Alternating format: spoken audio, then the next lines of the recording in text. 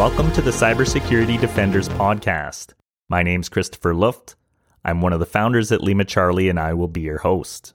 The various episodes of this show are put together as a series of segments. These segments will cover everything from cybersecurity news to analyzing techniques employed by adversaries. We will also be interviewing cybersecurity experts, and we're going to try and have a little fun with hacker history. And so here we are, episode number 5. I want to thank everybody that has been supporting this show since its inception, and take a moment to welcome any new listeners that have joined us today. I was initially quite reluctant to take on this project because of the unknown unknowns, but feel really good about the progress we are making and where this is all going. We have some really great content lined up, and I'm excited to continue on this journey with you. If you have any suggestions or feedback, or simply want to say hello, you can send an email to defenders@limacharlie.io. We would love to hear from you, so please don't be shy. We're going to be kicking off today's show with an edition of the Adversary Toolbox, where Sans DFIR instructor Matt Bromley is going to take us through the second segment on lateral movement. After that, we're going to be talking with Eric Capuano. He is the CTO and founder of Recon Infosec, and one of the main driving forces behind the OpenSOC network defense range. I thoroughly enjoyed the conversation with him, and hope you do as well.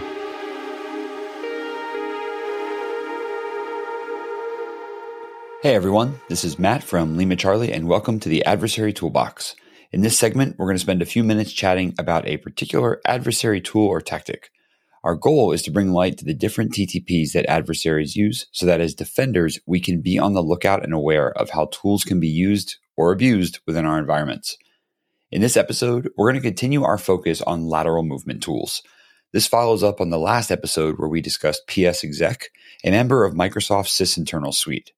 Today, we're going to discuss PaExec. That's right, one letter different, a remote execution tool that may sound a lot like PaExec, but is different in a few key areas. Similar to PaExec, PaExec is an excellent tool for remote process execution and system monitoring. One key difference between them, PaExec is closed source, whereas PaExec is open source, and the code is readily available for anyone to review, download, or modify. The one key differentiator called out by the PaExec developers is that PSExec, the Microsoft version, is not redistributable. And so in fact, the little EULA that everyone accepts when they run PSExec states that. Some system administrators and other software packagers wanted a way to manage their systems with redistributable software, and thus PaExec was born. In fact, many features between the two are slightly similar, if not identical, including command line switches, basic operations, variable naming, things like that. From an adversarial lens, looking at the MITRE ATT&CK matrix, PaExec is used for many of the same capabilities as PSExec. It can create accounts, create and execute remote services, and of course, be used for lateral movement and transfer of files between systems. Adversaries love tools like this for a simple reason. One set of credentials with enough privileges gives them the ability to move across an entire network quickly, assuming there's no segmentation and a flat network is in place. Adversaries will often script their attacks, including PaExec commands in their automation to quickly move from one to many systems. One group that was very famous for their use of PaExec was Fin7, a financially motivated threat group that primarily targeted US-based retail, restaurant, and hospitality sectors. Similar to PSExec, detecting PaExec is not impossible. In our experience, PaExec has significantly less representation amongst system administrators, so security teams may be able to easily prioritize PaExec detections. Of course, always check and see if it is used legitimately, and if so, establishing known and permitted user accounts can help raise fidelity in true positive detections. Unfortunately, little tricks like the PSExec registry key are not available in PaExec. However, there are some telltale signs on both the source and target systems which investigators can look for. Despite some threat actors loving PaExec and others perhaps using it as a secondary or tertiary option, PaExec can easily be detected with Lima Charlie. From creation of prefetch files to running processes and established network connectivity between two systems, we can prioritize certain artifacts to understand how PaExec may be used or abused in our environment. And that's it for this episode of the Adversary Toolbox. Join me next time where we'll continue our exploration of adversarial tactics and techniques, Again, keeping the focus on lateral movement and the things we can do to prepare our detections. See you next time.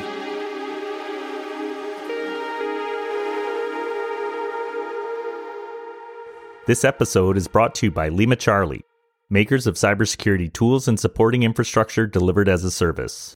Lima Charlie's approach is very similar to the way Amazon Web Services delivers components of IT infrastructure, but the technologies are all focused around cybersecurity and automating operations.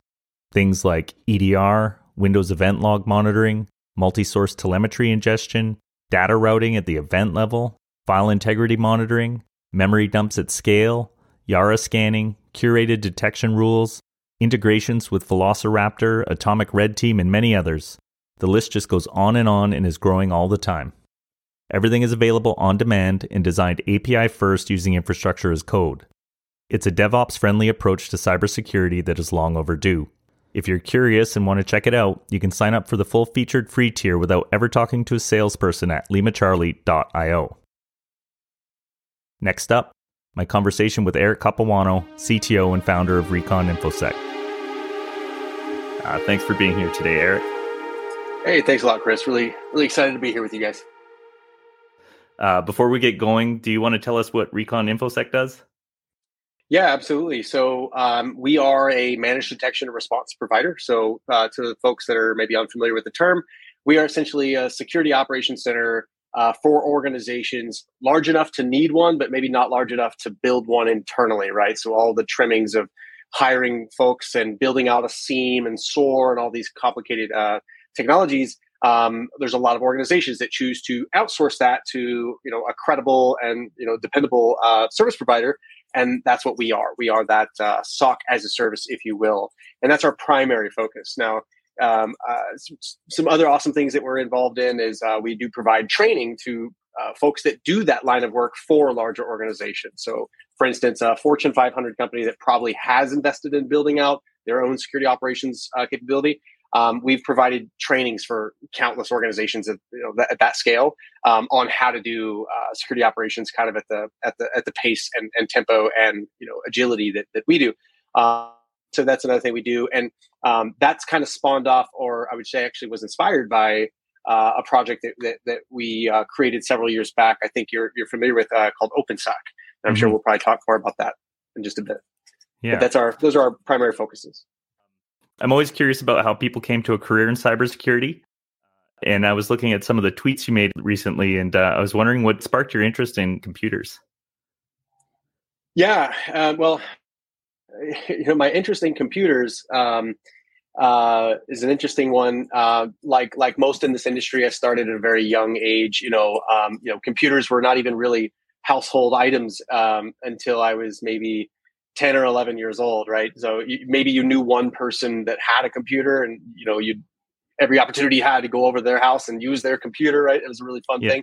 But this is like pre-internet, right? Or at least widespread internet access. And so what really sparked my interest in computers, though, if you get down to the real root of it, I grew up in a maybe less than ideal place, kind of a underserved, underprivileged area of Houston. And there wasn't really much for me to do. It was inner city, and it's like, so there's not a whole lot of safe things for a 9-year-old kid to go get into. And my uncle at the time had given me a really, really like beat up 386 computer with 8 megs of memory and 200 megahertz processor. But to me, this was the world, right? Like it didn't even have enough memory to surf the internet, but I didn't care. Like, it was the first and only computer I'd ever had. It was very limited, but I can't count how many times I took that thing apart, thought I broke it, figured out how to put it back together and make it work again, and then the joy kind of just took off from there. But I think the tweet you might be referring to is this is right around that same time. I was saving up, every last dollar I could get my hands on to buy a proper modern computer, which at the time was something more like 64 megabytes of RAM instead of 8, right?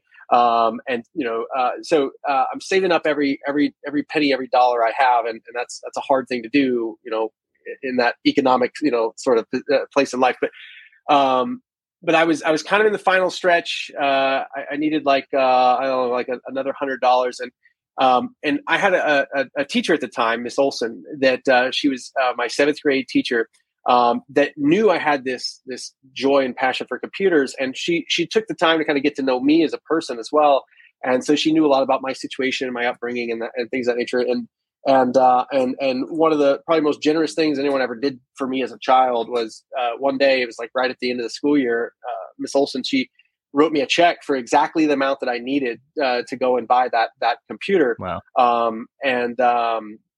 And I went and I did that, and it was a compact Presario. I mean, which at the time might have as well been a Lamborghini to me, right? I mean, 64 megs of RAM, 380 megahertz processor.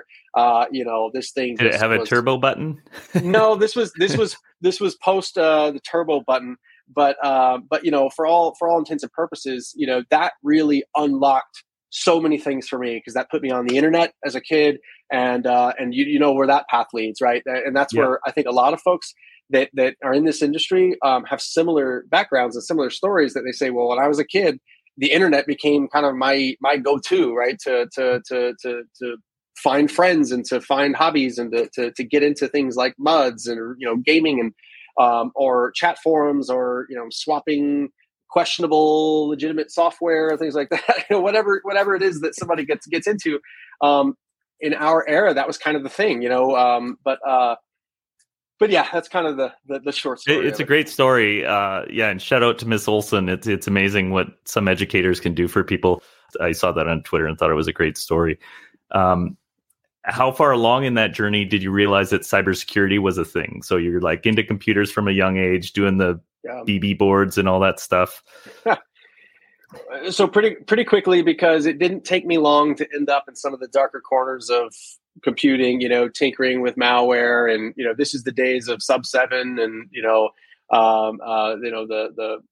the various remote access tools that were widely available, that there was no real defenses or detections. Like, this wasn't a thing, this wasn't a concept. And so back orifice and things like that.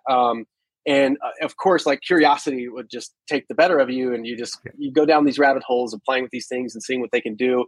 This is the days of hacking AOL with bots and progs and punters and all that stuff. And so I very quickly learned about the security aspect of computers, but this was before there was a clearly defined, like, that wasn't a career path.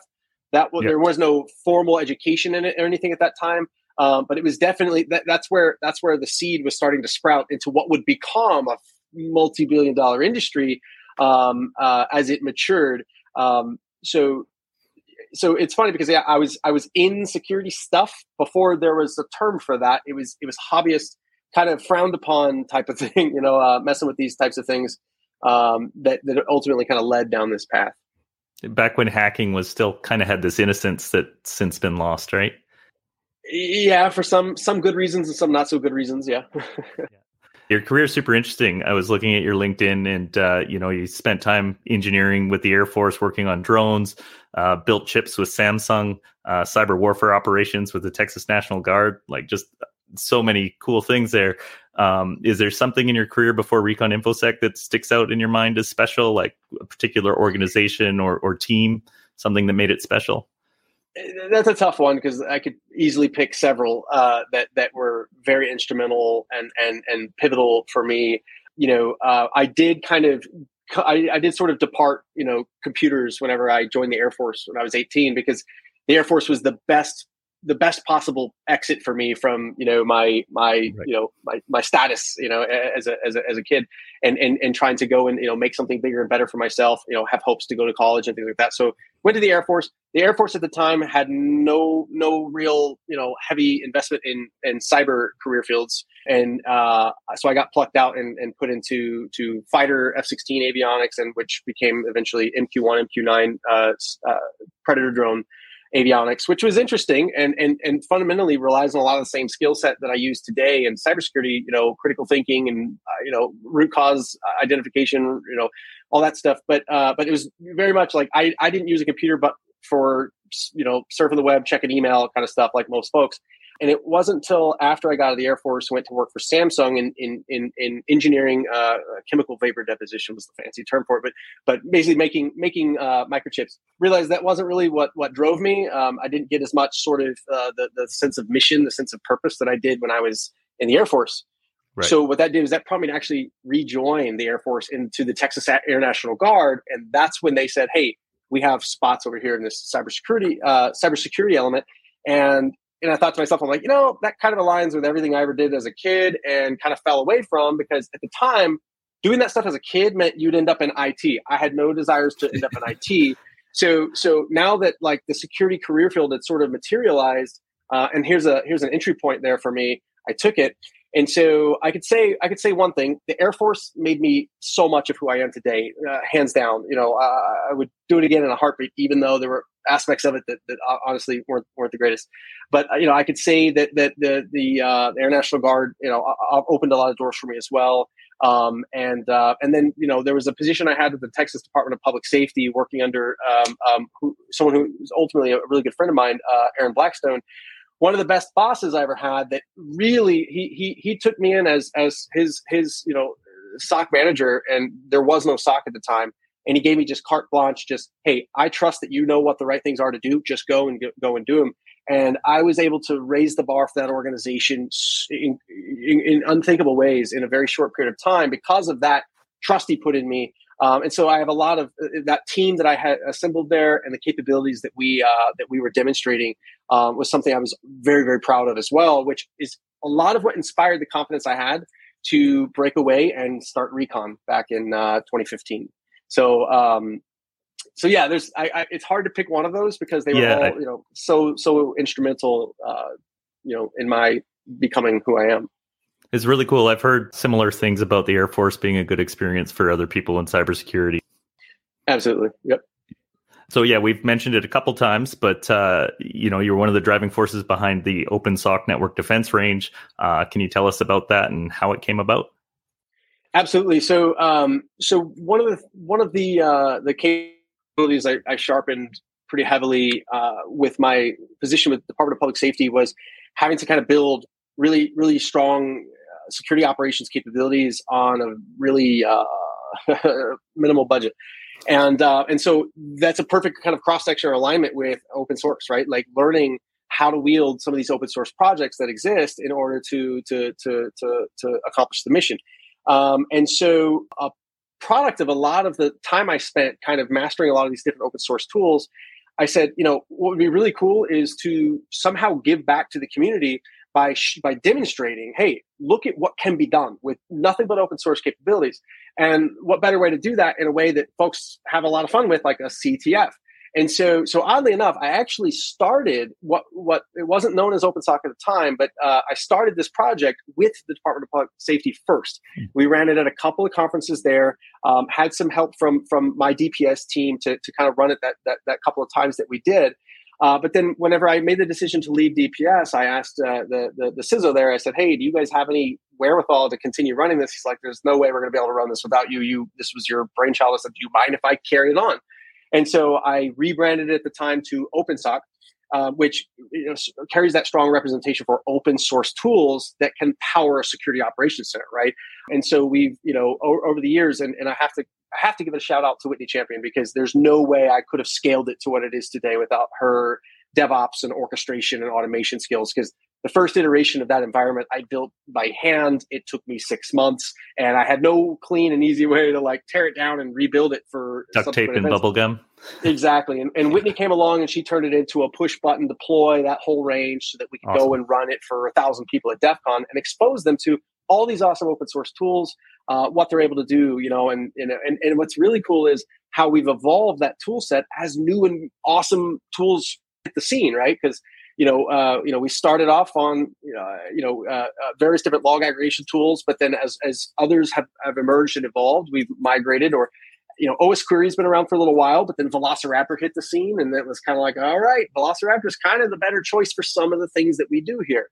But don't get me wrong, we still have OS Query. But it's just it's awesome being able to be the loudspeaker or the marketing budget for these open source projects that don't have one, right? Right. And we're doing it in a way that really has a pretty significant impact on the industry, because I can't tell you how many folks have come back to us and said, I landed a job after winning that CTF last year. Or, we've even had members of the OpenSOC team that the volunteers that help support us every year land jobs because of their participation with OpenSOC. And so it's definitely raised the bar for a lot of folks and help people kind of get a foot into the industry, get some exposure into the life of a SOC analyst. And then I think the other really cool impact is folks that come in and play, they're like, well, this is amazing. I don't have any of this stuff at work. All right, but guess what? There's nothing stopping you. I mean, other than a little bit of elbow grease, you can go and deploy OS Query or Velociraptor or Graylog or, OpenSearch. Like these are all free and open source tools. So what barrier remains, right? And so that's the cool thing, is being able to enable defenders of under budgeted or, otherwise kind of, disadvantaged organizations, because everybody deserves to have some defense in this fight. Totally. You mentioned a couple open source projects in your response there. Is there any that you want to give some attention to right now, just to help people learn about them? All of them. I mean, I try not to pick favorites, even though as a practitioner, I have my favorites, but that's not because they're better.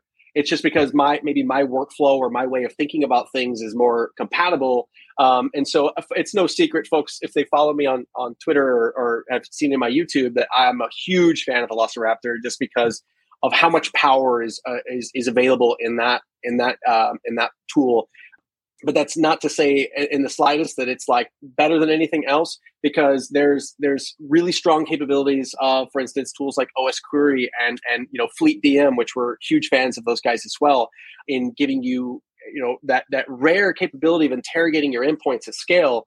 Which, if you have top shelf EDR, you can do that, no problem. But what about everybody else? How can the guy at the credit union down the street that has 3 IT people and one of them is half responsible for all the security, he needs an option too, right? And so so those are a couple tools. I'll just leave it at that. So cybersecurity is challenging, constantly in flux. Do you have thoughts on what needs to change in cybersecurity? Are we stuck somewhere as an industry? My mind always goes to like the zero trust marketing stuff, but maybe you have some different opinions on what's wrong. Well, I do have some thoughts on that, right? And of course, we're entering into the opinion sphere, right? So a couple of opinions I have on that. One is, and I think a lot of folks would probably agree, that we're way too heavily a vendor and product driven industry right now, right?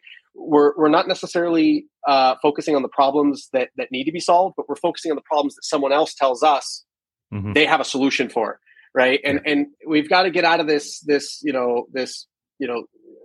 I'm trying to think of a good term here, the tail wagging the dog, if you will. We shouldn't be subscribing to what the ecosystem of vendors tell us we need to do next. We should be thinking more data driven of what threats is our org actually facing, because it might be a much more precise prescription, if you will, to then go decide where to focus our time, our energy, our budget, than whatever the new emerging XDR next gen plus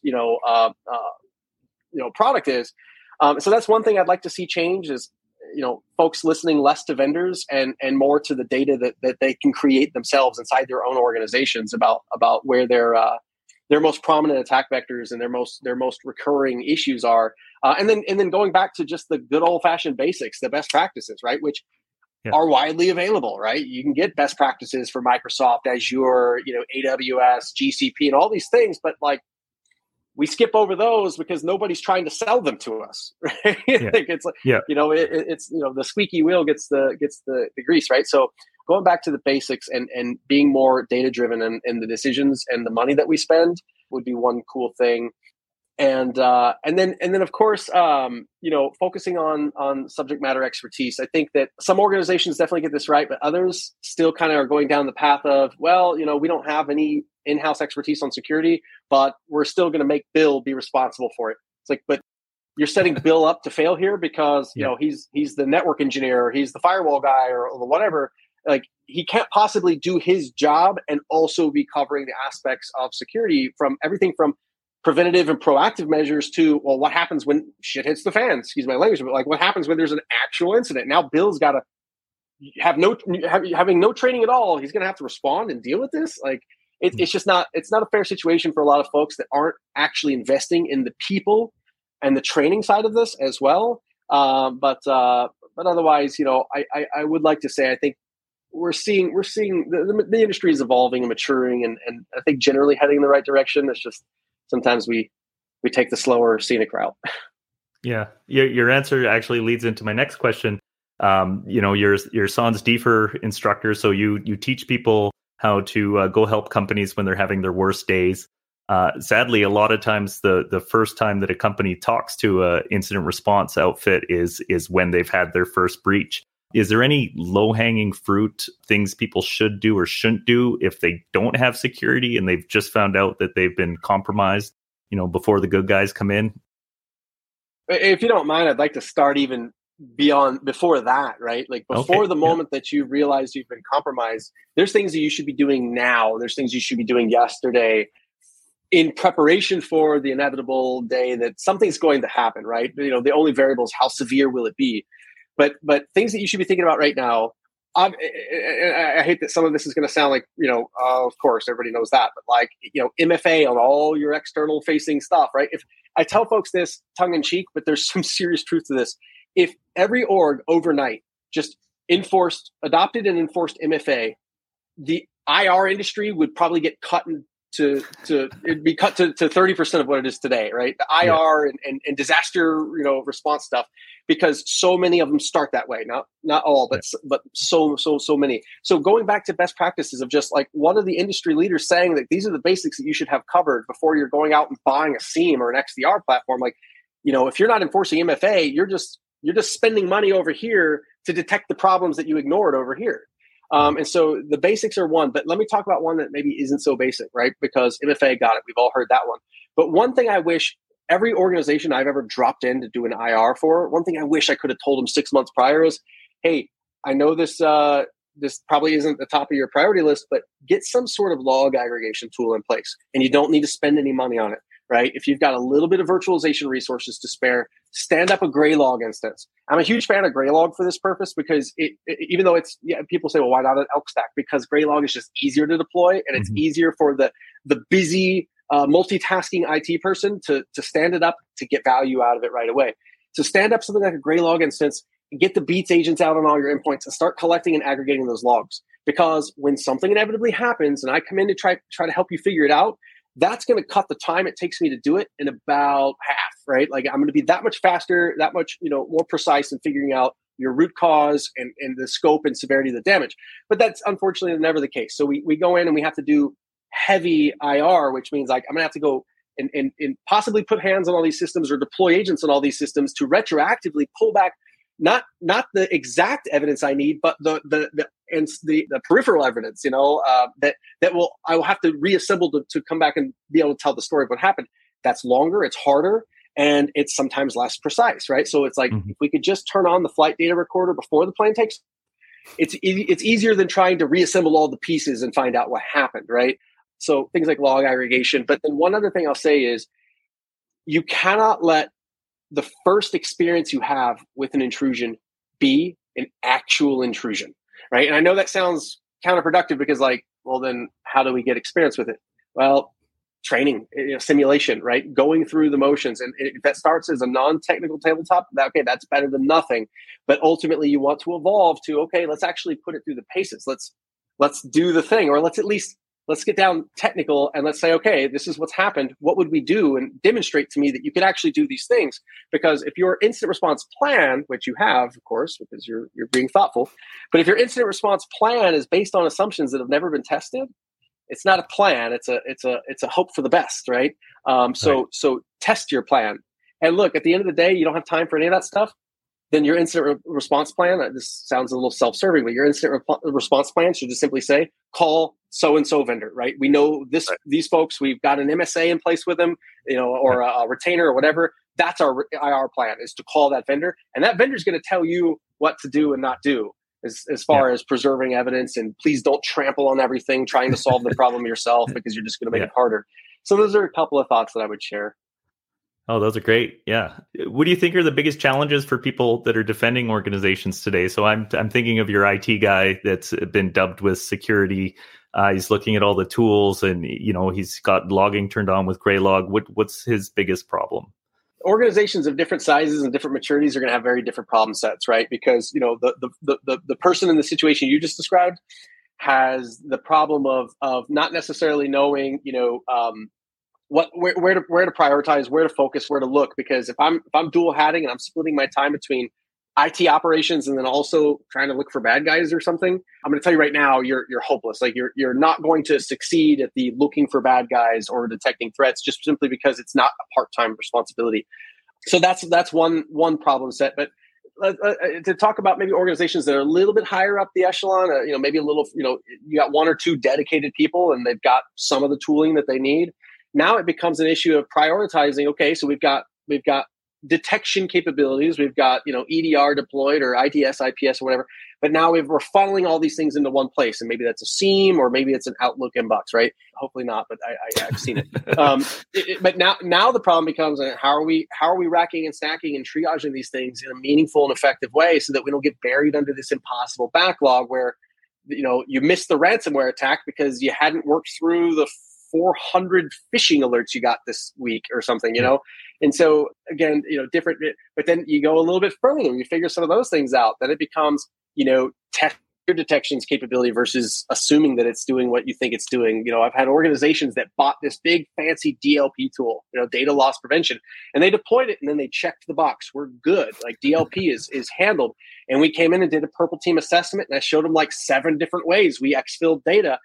And not in a subversive way. Like your DLP should have caught and stopped this. It did neither. And they're like, we're shocked. We had no idea that it wasn't working. Like, well, that's why you have to test these things. And so, different problems at different levels, right? But I would like to say with optimism that we're seeing the needle move. We're seeing the bar move in the right direction. So the team at Recon Infosec recently started the Thursday Defensive. I've sat in on one. I'm curious to know if you could explain it to everybody. Yeah, for sure. So incredibly excited about it. It is brand new. So what it is effectively just a 30-minute informal conversation between defenders. And when I say defenders, we're not obviously exclusive to only people working in defense, but that's the focus of the conversation. So but anyone's obviously welcome to attend, and we'll generally have a guest on each week that's doing something in the defensive side of Infosec. And so tomorrow we actually have Mike Cohen, who is the creator of Velociraptor, and no surprise there. But he's pushing the ball forward in some pretty big ways for the defensive side of this industry. And so we'll have him on to talk about. But it's not going to be, for instance, it's not going to be necessarily a pitch. Well, not that it would matter. Velociraptor is a free tool, so there's nothing to pitch. But he's not just going to shill about Velociraptor so much as share some of his thoughts on enhancing detection and response capabilities on the endpoint through all the variety of things that are available there. And so, we're really excited about it. It had an overwhelming reception by the industry and the community. Our first episode last week, I think we had close to 90 folks show up. Wow. Which was like way over what I expected. But I want to first give credit and a shout out to the folks at Red Siege. So Tim Medine's a really good friend of mine and a fellow STANS instructor. Tim Medine is he's kind of the visionary. Him and J-Con over at Red Siege were really the visionaries with this great idea. They started the Wednesday offensive, which is the same format, just flip the script to offensive side instead of defensive. And I observed them for some time. I said, this is an awesome format. It's a really easy and convenient thing to do, and it's valuable to the community. And so I approached them and said, hey, are you guys okay with us doing a defensive portion? He's like, if you guys want to do it, you've got the bandwidth, go for it. But I got to give credit that I was inspired directly from what they've been doing with Wednesday Offensive. Well, that's really cool. Yeah, I'm going to drag some of the people from Lima. I don't think I'll drag them. I'm going to invite them to join me tomorrow to listen to Mike. Yeah, you should, because we have Maxime from Lima Charlie joining us. I'm actually just bringing up the calendar right now to remind myself what date. We have him on November 17th. So yeah, you guys perfect. Might want to get registered so you can come in and hear your colleague there. But yeah, totally. And I'll include all the links for everything we've been talking about in the media that goes out with this stuff. So we're getting close to the end here. Do you have any advice for people starting out in cybersecurity?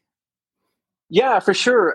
Gosh, I keep answering the questions like this in either conversations or in LinkedIn messages, and I keep telling myself I need to just write a blog post about this because it seems to be something that folks are looking for. And so the first thing I'll do is I'll give a plug to a good friend of mine, but somebody who's doing some really awesome things for folks coming into this space is Gerald Ozier.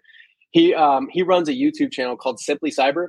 And what I like about his delivery and the community he's building is it's just so incredibly inclusive of folks at all skill levels, of all backgrounds. Like, it doesn't, because one of the challenges with Infosec, and this might ruffle some feathers, but there's a little bit depending on which side of it or which circles you're in, there's some gatekeepy kind of elitism sort of stuff. And none of that stands in the community that Jerry's building. It's very much like, hey, everybody's welcome, whether you have a background in this stuff or not. And so, and his content and his delivery is super digestible and inclusive. And so that's a cool place to go if this is a career field that's interesting to you. And that's a really cool community to kind of join. And it's just going to help you immediately learn about all the other, avenues and paths that you could take from there. So that's one quick plug. But then just from my own personal experience, something that I think was invaluable in my sort of rise in capabilities and experience is, don't sit back and assume that academia or even high price trainings and things like that are going to be the thing that makes you good at this work. Those things absolutely help. But what will really help you sharpen your capabilities and make you marketable as an entry level person is putting the time in, and learning some of these capabilities, learning, these concepts. If you're reading about something and you don't fully understand all the little bits and pieces, spin up a virtual machine, and test and try these things. And yeah, you're gonna mess some stuff up. You might not be super productive the first couple times doing this, but I guarantee you, every time you mess around, you're going to learn something new that you didn't already know. And so the more repetitions and iterations of that you do, the better and better you'll be in ways you couldn't have possibly imagined. And so that's the advice I generally give folks is, hey, get you a free copy of VMware Player and spin up a free VM you can download from Microsoft, by the way. You can get free copies of Windows 10 VMs, spin it up and go mess with things and go break things and get, put a lightweight. By the way, here's a plug for Leave It Charlie. You guys make available 2 free EDR sensors to anybody, which is kind of like the AWS free tier, which I love because for instance, if somebody wanted to go learn AWS cloud stuff, they don't have to spend any money. They could play with the free tier and learn a lot. Well, I like that Lima Charlie has a similar mechanism. So if you want to learn what's EDR do and how does it work, you can spend $0 and deploy 2 Lima Charlie agents and figure it out real quick. And so, find those little nuggets, those little free things that you can do to raise your knowledge level, but just know that nobody's gonna tell you to do it. Nobody's gonna give you the checklist of things to do. Just start and let it evolve as you go. Very cool. Good advice. Last one for you. Do you have any predictions for the future? That's a hard one, but and kind of open-ended. I have a prediction that I keep kind of resting on, but I'd like to think that one day, you're going to see the general workforce, folks that are using computers for their daily work, which is probably a good strong majority of the workforce. That we're going to kind of start to see the days of everybody having full functional, code running machines on their desks or under their desks or in their laps. And migrate to much thinner, or I would say less powerful versions of that, and there's a real world, example. This is things like Chromebooks, right? These very limited, but still, you can still do 98%. Matter of fact, you guys run on Chromebooks, don't you? That just dawned on me. We're a Chrome shop.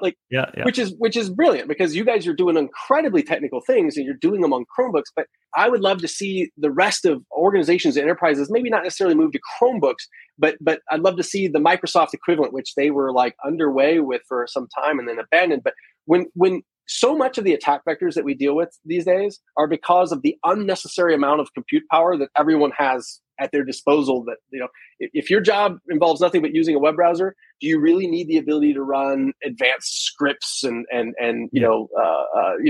unsigned payloads on your computer? No, probably just need a web browser. So one prediction I have, just because it only makes sense, is that we start to consolidate and simplify the devices that folks are using that are oftentimes the entry point for so many of these breaches and intrusions that we see. To second that, though, one thing I don't think is going anywhere is the human thread of all of this, right? The social engineering aspect. I think we're going to see more and more of that as we continue to reduce the more technical and traditional vectors. if I can't get JavaScript to run in your system anymore, all right, I'm switching to, I'm going to, social engineer you and find a way deep fakes and all that kind of stuff too, right? Exactly. So more of the human exploits and less of the technology exploits, as as zero trust, as buzzwordy as it is, as things like that, continue moving forward and organizations catch up. I think you're going to see that shift. Interesting. Well, awesome, Erica. Thank you so much for the time. This was a great conversation. I really appreciate it. Yeah, pleasure to be here. Thanks so much, Chris. Cheers. And that is a wrap for this 5th episode of the Cybersecurity Defenders podcast. Thank you so much for tuning in. We're super grateful and appreciate you listening in and engaging with us. If you found value from this podcast, it would be really helpful if you go to Apple Podcasts and leave a quick review or rating. It would mean so much to the team who put this podcast together. And make sure you subscribe to the show wherever you're listening from. Again, thank you very much, and we'll see you on the next episode.